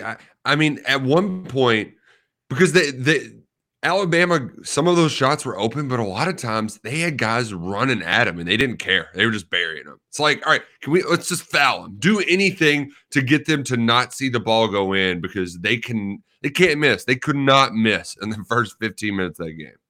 Nope, they couldn't. And, Cal always says, like, if they go out there and they hit 15 threes, well, we just shake their hand and we tell them good game. At the start of that game, I was like, oh, no. It's one of those games. Like, Cal always talks about this. They never actually happen, but here it is. It's going to actually happen. And it was like anytime UK'd make a little run to make it like 7 or 5, you knew there was enough time. It was still the first half. But you're like, okay, good. Finally, this craziness is going to end. And then before you could even finish your thought, Alabama hit another 3. And I was like, damn it, no, you're supposed to finally cool off. And then do it again. Kentucky get it to like 7 or something like that. And then, boom, Alabama would hit another 3. Just ridiculous. Oh, well. I think I skipped one. Man, I love the bracket Jerry Palm has projected for us. A chance at either Kansas or revenge against Wisconsin in the Elite 8. Not worried about Nova in the Sweet 16 either. Yeah, I think it's probably changed since you texted this into the Thornton's text line, Texter. But not a ton of teams scare me in terms of matchups. We have a couple more weeks to talk about that. Right, We're running out of time. I will say that Johnny Davis, I don't like the chances of him just like going for 40, like that. That's a very real, like he can go just complete, Malik Monk, screw you. I'm not losing because I'm going to score 45 points a day. Yeah. Wouldn't be an ideal setup. But I also would love to beat Wisconsin too. So bring it on if that's what it means. But yeah, that'd be a tough matchup. Kirby says Oscar gets fouled every possession, and it's pretty crazy. Well, he doesn't go to the line a lot for somebody that gets fouled as much as he does. Which that kind of going back to the Collins thing. It's hilarious. Collins is in there for 4 minutes. He gets multiple trips to the foul line. And then Oscar just working his buns off. Not nearly as much. Yeah, and I think a lot of that is just the nature of when Collins is finishing, he's just got the ball high, and there's so much arm there for somebody to hack. Whereas Oscar, he plays a little bit lower. His release point's a little bit farther back behind. He has to do the kind of shorter man thing with some hook shots and stuff. But hey, it was his day on Saturday. He was awesome. Yeah, he did shoot 5 free throws. Still not as many as you'd think for somebody that's pulling in 14 rebounds and is in the thick of it as much as he is. But knocked down 3 of them. It's okay. It's okay. Texter 502-414-1450. Mintz has to be the best passer in Kentucky basketball history. Hit Grady on the pass without Grady even looking. In all seriousness, that play was incredible. I didn't want to forget about it. Oh, we weren't going to forget about it. That was my Oh, that was you, Justin? That was me, yeah. Because I tend to watch Kentucky games and forget about the awesome moments, so I wanted to make sure I remember that one because that was such an awesome play. That's very funny. I like Justin just like, all right, I got to make sure I get my quota in on takes. So let me just send some in the text line and make sure that I've got my takes ready. I love it. I've never done that, by the way. That's show prep, That's more show prep than Trevor ever did. So come on. I may just start doing that, like takes during games, just send them into the text line so I remember them. Not a bad idea. And then the next morning, like, wow, great text into the show. Yeah. Genius. Oh, man. Another texter says, one of the more impressive wins in years, 2 starters out, and Alabama starts out hitting everything, and then we smack them around. Maybe Grady should have the ball in his hands a lot more. It's almost like Bobby Regan told us that should be the case on Friday. He did. That's why you should listen to Kentucky Roll Call. Bobby Regan was on top of it. I wouldn't say most impressive win in years per se, but it was a great win. It was a feel-good win. I don't think people would have been I don't think UK as a fan base would have all been freaking out had they lost, and that would be saying something because it would have been a 2-game losing streak, and we know how UK fans are with losing streaks. Understandably so. Kentucky basketball is better than that. But it was fun. It was fun to watch, Roush. Like, it was so much different than the game in Tuscaloosa. I thought it was a really well-officiated game. They let them play for the most part. It wasn't whistle, whistle, whistle. And Kentucky answered the call. Well, they did after we had that 17-minute review over nothing. No, I didn't know what they were doing during that. Yeah. Do we know what even came of that either? I was so confused. I was like, this is not just give teams a warning and play ball. No, I don't know. It was something with like Lance Ware, right? Yeah. The guy came in and mugged Lance Ware kind of, but not really. And they pushed each other. It was very dumb. Lance bumped him, and then the guy put his hand in his face. So it was all. I was pretty upset by that review as well. Just let's play ball. I mean, we're playing D1 college basketball. Come on. Agreed. Yeah, it was just unnecessary. Did you see Lance Ware on Twitter? No. How about Lance? What did he say? Well, Jacob Toppin said he was doing an Ask Me Anything or something like that. And a Twitter account said, I heard that Jacob has 6 toes. Can you confirm? And Lance just chimed in, haven't seen him. That's pretty good. That was very good. Oh. Lance seems to get it. I like that. Yeah, they all do. This is a very fun team, and this is exactly what the BBN needed after last year. No kidding. I totally agree. And man, we're not going to handle it well when this ride is over. No, not at all. We're not going to handle it well at all. No, gosh, let's just win the national championship, so we don't have to worry about that stuff. Yeah. Make us all feel good. Texter says Cal chirping at a certain radio host and wrestling entrepreneur again warms the heart. I didn't hear or see that one, so if he said something, I missed it. No, I did as well. I did not stick around and listen to any post game comments from Cal. I listened to a little bit. Actually, listened to a little bit of it because I was driving, so I had the radio on him. He did end his press conference with reporters by saying, "It's 9 o'clock. I've got some friends in town. I gotta get out of here." It was 3:30. I don't know if it was like a senior moment or he was just joking or he like meant to say something else or something like that. I don't know what was going on there, but he just has his built-in excuses, and he's like, "It's 9, I'm out of robotic. here." And Kyle Tucker wasn't happy about it. Like Kyle was next in queue on a question. Like, yeah. So, I bet his biscuits were steamed. Oh yeah, steamed big time. And then Cal, what he does with the media, he'll basically just practice lines with the media, and then he'll go out with Leach and do like the coaches. Yeah, it's like almost verbatim. Yeah, he'll just practice like his deliveries and stuff like that. Because I listened to both of them. But I didn't hear him taking any shots, but I could have missed it as well. The worst feeling is being the guy who's like, I'm going to sit around and listen to Cal on his post-game radio show. Maybe we'll get a post out of it. Maybe something juicy will happen. And something juicy happens about once every, like maybe once a month. And then the rest of the time, you're just hearing him repeat himself. Yeah. This is what he does. Nah, he's got his lines. A texter says, also my boy Bobby Riggs was dead on with his Grady take. Yes, he was. Another texter says, of course, I put money on Cat to win the 3-point contest. I think the big question is, did you? No, I wouldn't have taken Cat. But good for him. Congrats. My roommate bet on him. It was like plus 1,400. Wow. Nice. Yeah. A 7-footer winning 3-point contest. Grady has 25 points, 7 of 9 from 3, and put a contact in front of 24,000 people without a mirror. What a performance. Yeah, that maybe was the most impressive thing. Got a contact knocked out, just looked over at the bench, said I need it, did it, no issues. Bada boom, bada bing. I miss the Good Sports Center. I miss the Good Sports Center so much. I'd turn it on hoping for some college basketball recap, and they're talking about Deshaun Watson and Brian Flores. I know pro sports, NFL especially, will always be king, but conference tournaments are like a week away. What are we doing here? I do miss the days back as a kid, Roush. We'd turn it on, and you'd get like a 2-minute package of Temple versus St. John's basketball. And, you didn't really care about either team so much, but you just watched it because you wanted to hear the storytelling of the way they highlighted this game. Not anymore. Those days are gone on ESPN. It's sad. Van Pelt is one that comes close to it, but he's not always on afterwards.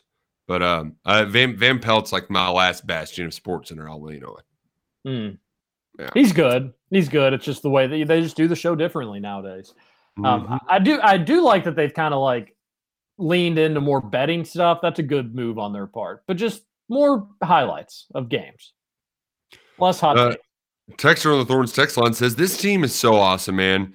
Didn't know what the rest of the season holds, but they definitely deserve a Final Four. And then this person says, this quote from Cal is great. The I'm fine is diabolical. Here's the quote from Cal. I know there's people that want me to coach that way. Oh, maybe these are the quotes that the other texter referenced as well. I know there's people that want me to coach that way. I'm fine. Nate's an unbelievable coach. Does a great job. Has turned that thing into a monster. There's all ways of doing this. I've done this for a lot of years. I've changed and tweaked and brought in the dribble drive, then talked positionless basketball and played 3-point guards different times. Had some 3-point shooting teams. But 30% of the shots will be threes for us. Sometimes a little more, sometimes a little less. When you look at Bill Self, pretty good coach. His numbers are about the same. Wow, we should take 60% threes and play all guards. Come on, man. We're Kentucky. We're playing for March to put ourselves in a position to win titles. Man. Texter says, I'm fine. The texter says, the quote from Cal is great. The I'm fine is diabolical. Listen, yeah. And he's right. You don't want to be relying on any one specific thing because that's a good way to get beat. But we'll worry about that later. Listen, far be it for me to criticize someone for throwing a punch at Wisconsin. Texter says, Ego Raftery is probably the best combo in college basketball. I'd agree. And the people who there's a few folks online who don't like Bill Raftery, and I don't understand it. He is the best. He is my favorite. I could listen to Bill Raftery call games from now until eternity. Fox has really good basketball coverage, too. I'm not afraid to say it. It's good. But I like the Eagle Raftery, CBS. That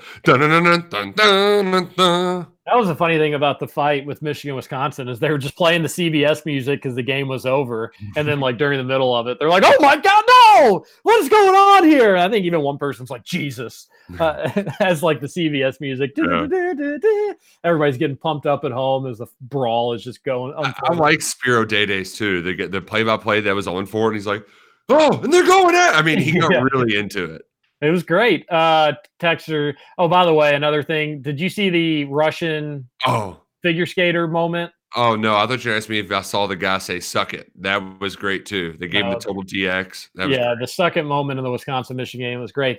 Just talking about like broadcasting and cameras and they caught that moment with the Russian figure skater. Like these Russian figure skaters, they're all like 15-year-old girls.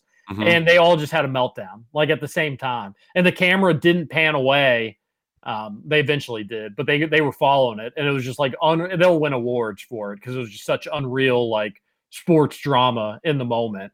These 15-year-old girls crying, saying they're never going to skate again. And they hate this sport and they hate everything. It was, cool. It made for electric television. A texter says Grady's controller dying before hitting the three is the play of the year. Yeah, I love people saying that. Like he just was lagging. Grady was buffering. Oh, man. Old granddad. Man, that was a hell of a game for him. Good for him. Yep. Beezy again. We need to hear more from you, Beezy. Well, fellas, seems like IU has a better chance of making the tourney than Liam Cohen staying in Lex. Besides the obvious Mullen choice, what are some other options for both of you all think? Well, we mentioned a couple last week. And secondly, if you heard Rush today, Beezy doesn't maybe pump the brakes, hold the phone. So Hoosiers are in the tournament with our better chances. Come on. Hey, you didn't play this weekend, so you couldn't lose, Scoots. Yeah, we freaking play today. Tonight, Thursday, and Sunday. What a weird-ass schedule. The tonight, Thursday, Sunday routine. All right. You can't lose tonight. If you lose tonight, Justin, it's not going to be good. It's going to be tough, yeah.